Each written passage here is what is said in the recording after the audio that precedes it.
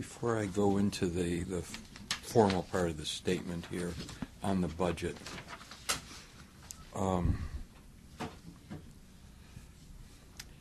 let me observe that about a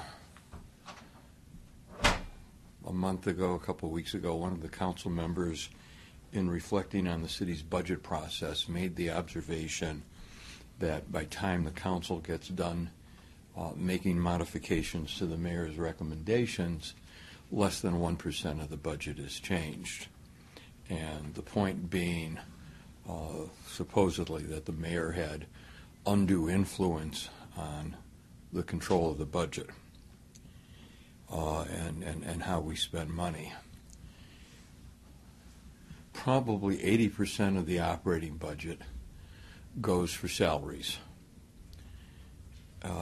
When we look at the capital budget, probably a similar amount goes for similar types of capital improvements, ranging from reconstruction of streets, which involves sewers and the like, the kinds of things that we simply routinely have to do as the city both ages and grows. So you start out with 80% of the capital and 80% of the operating budget pretty much locked in. It's something that no matter who made up the council or who was the mayor would be part of a budget from one year to the next. Now, of that remaining percent, as we'll stay with the capital budget since that's what is being released today, what we have is much of what I recommended is a combination of recommendations that both the council and I have made continuously over the years, some of which simply can't be undone. And so I can assure you, and I wouldn't want this kind of system, but if the mayor prepared the budget and that was it, the budget would be very different than what it looks like in terms of that remaining 10 to 20%. The point being that the council, through its actions, either in past years or the ability to predict what they'll do in the future, has a lot to say about the budget that I submit. So it's really demeaning to the council to suggest its influence is limited to any amendments that may be made in the budgetary process. But in fact, the council's influence is seen throughout the year as both the agencies and I prepare the recommended budget. And as to anything that might be different, page 6 of the addendum, obviously, is one area that I've spent a good deal of time discussing over the years, and that has to deal with the tremendous increase in the debt service that we've seen. Now, Madison is consistently ranked in the top 10 by Forbes, by NerdWallet, Livability, Smart Growth America, and various other organizations, businesses, and agencies who find that we are simply one of the best places to live and to grow a business in the United States. To be successful, we have to continue to protect Madison's unique sense of place. We have to focus on creating places for connection. We need to continuously improve the way the city does business. We need to invest in equity and diversity and make Madison a welcoming and enjoyable place. This is the formula that has made Madison great, and we must continue to implement this formula in a way that is balanced and affordable.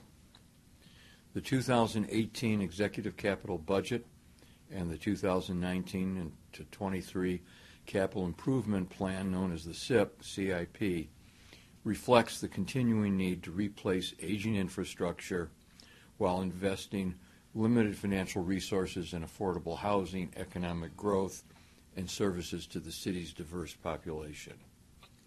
The increasing capital investment needs have been identified in previous SIPs, capital improvement plans, and are coming due over the next 5 years. Agency requests for new general obligation borrowing for next year, 2018, totaled over $89 million.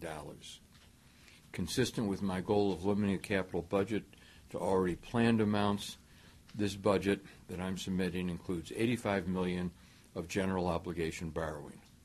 This includes over $3 million to address declining federal funding for transit capital, including buses and facilities. It's clear, particularly from national publications, the work being done by Bloomberg, the work being done by Brookings, that cities are centers for innovation. But we can only be innovative for so long. Cities must provide services even when the state and the federal governments to refuse to live up to their obligations. We've been and will continue to find ways to deliver those services that matter the most to our residents.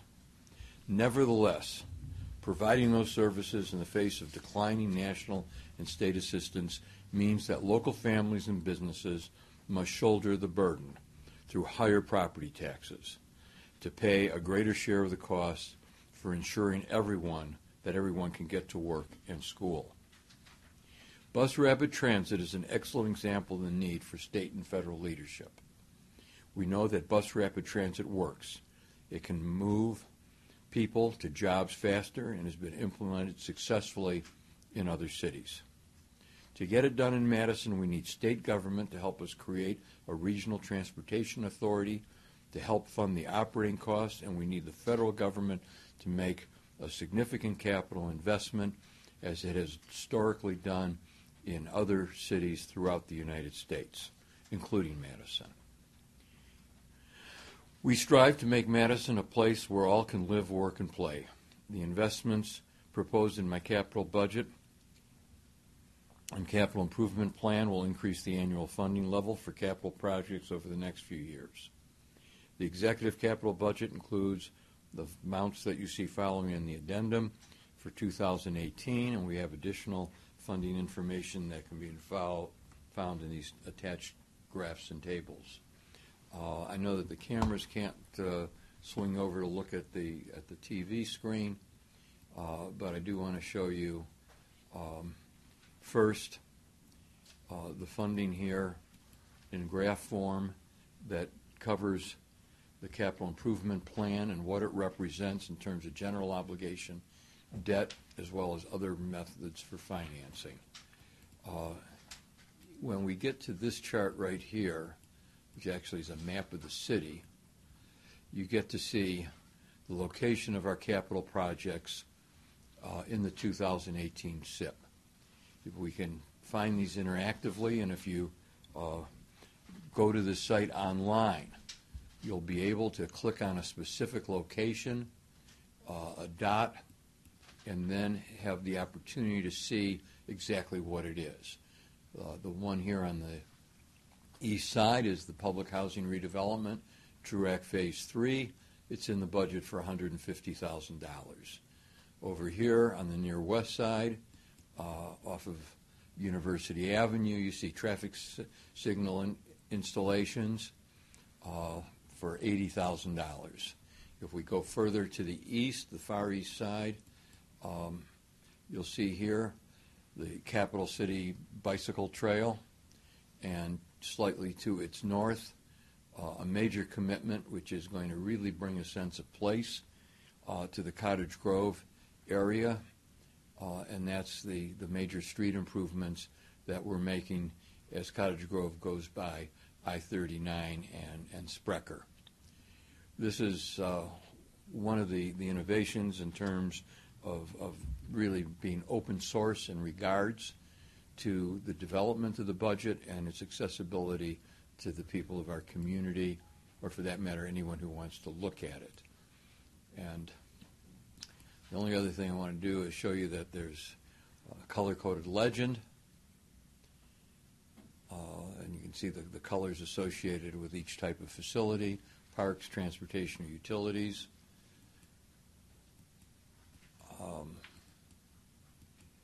just moving along here. I don't want, otherwise we'll spend hours going over all of this. But in terms of transportation, as you go into this interactive site, you can see that you can identify, for example, each transportation endeavor that we're committed to next year. Here's the Cottage Grove one that I pointed to earlier. Here's the work that's going to be on Monroe Street. Here's continuation of our work on Highway M to the far west.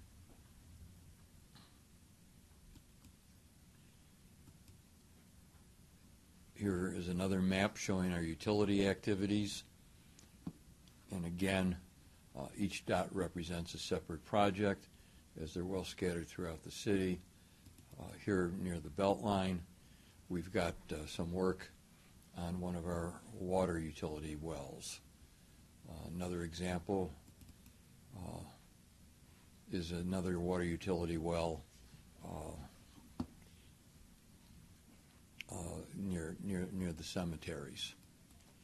So with this innovation, we're making tremendous progress in making the budget accessible to the public, and we hope that people learn from it, enjoy it, and give us comments about its utility. So,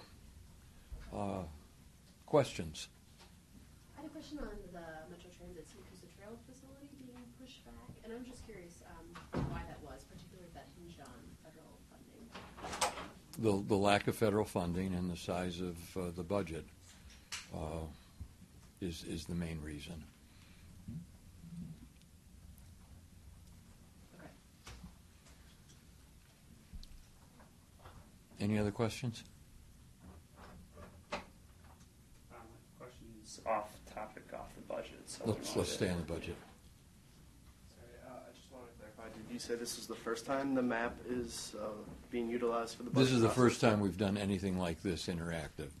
Up until this year, just about the only thing that was available online was the ability to access the hard copy of the budget and to look at it, to download it.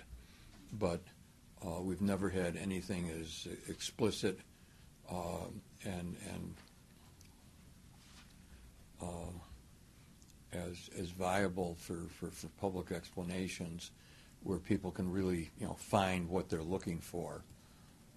Again, here right now the map is up for parks, and so we can see all the parks programs that will be in the capital budget next year. And again, you can click on any one of them.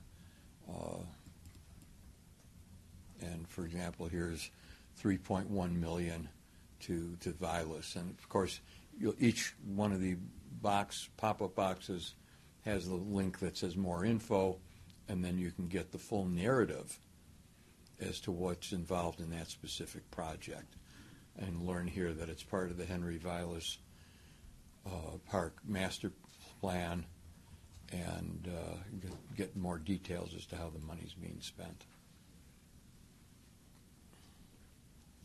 I guess on the city's debt levels and debt service projections, I know that you've had concerns and have been vocal about them in the past. Are there any new concerns, or I guess I'm just kind of curious if you could update us on that. The concern goes back as far as my coming into office in 2011, that we were borrowing too much. We continue to borrow too much. I'd like to believe that my concerns and my working with the council has had some effect in that the debt service is lower than it might otherwise have been, but I am not satisfied that it's been lowered enough. In most instances, I think that there were reasonable solutions where it really amounted to just postponing projects. The issue with most of these activities is not, is this needed, is it a good idea? Yes, they're needed, they are good ideas. But we simply can't do so much all at once. And what I find happening is the, say, two groups of the council wanting two different items will get together and say, I'll support yours if you support mine. And that results in majorities approving both projects and the borrowing and the debt service increasing at an unreasonable rate. I guess with the number of large capital investment projects that were really included in last year's budget and now have been reauthorized, for the coming years, does that? I mean, are those putting the city in a tough spot, or is it just, kind of the concerns? Well, the reauthorization is a result of the initial approval, and the initial approval, in my estimation, for many of these projects was premature.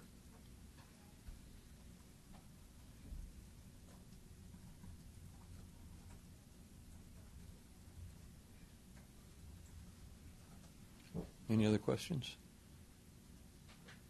Okay, I don't know what your question is. I'm probably not going to answer anything that isn't about the budget, but go ahead.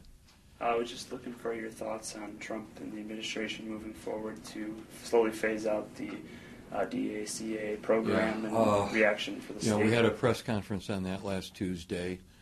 I will probably have another press conference in the next 2 or 3 days on that. I'll simply say that tragically, what I was fearful of last week is coming true, which is Donald Trump is holding the DACA recipients hostage for a wall.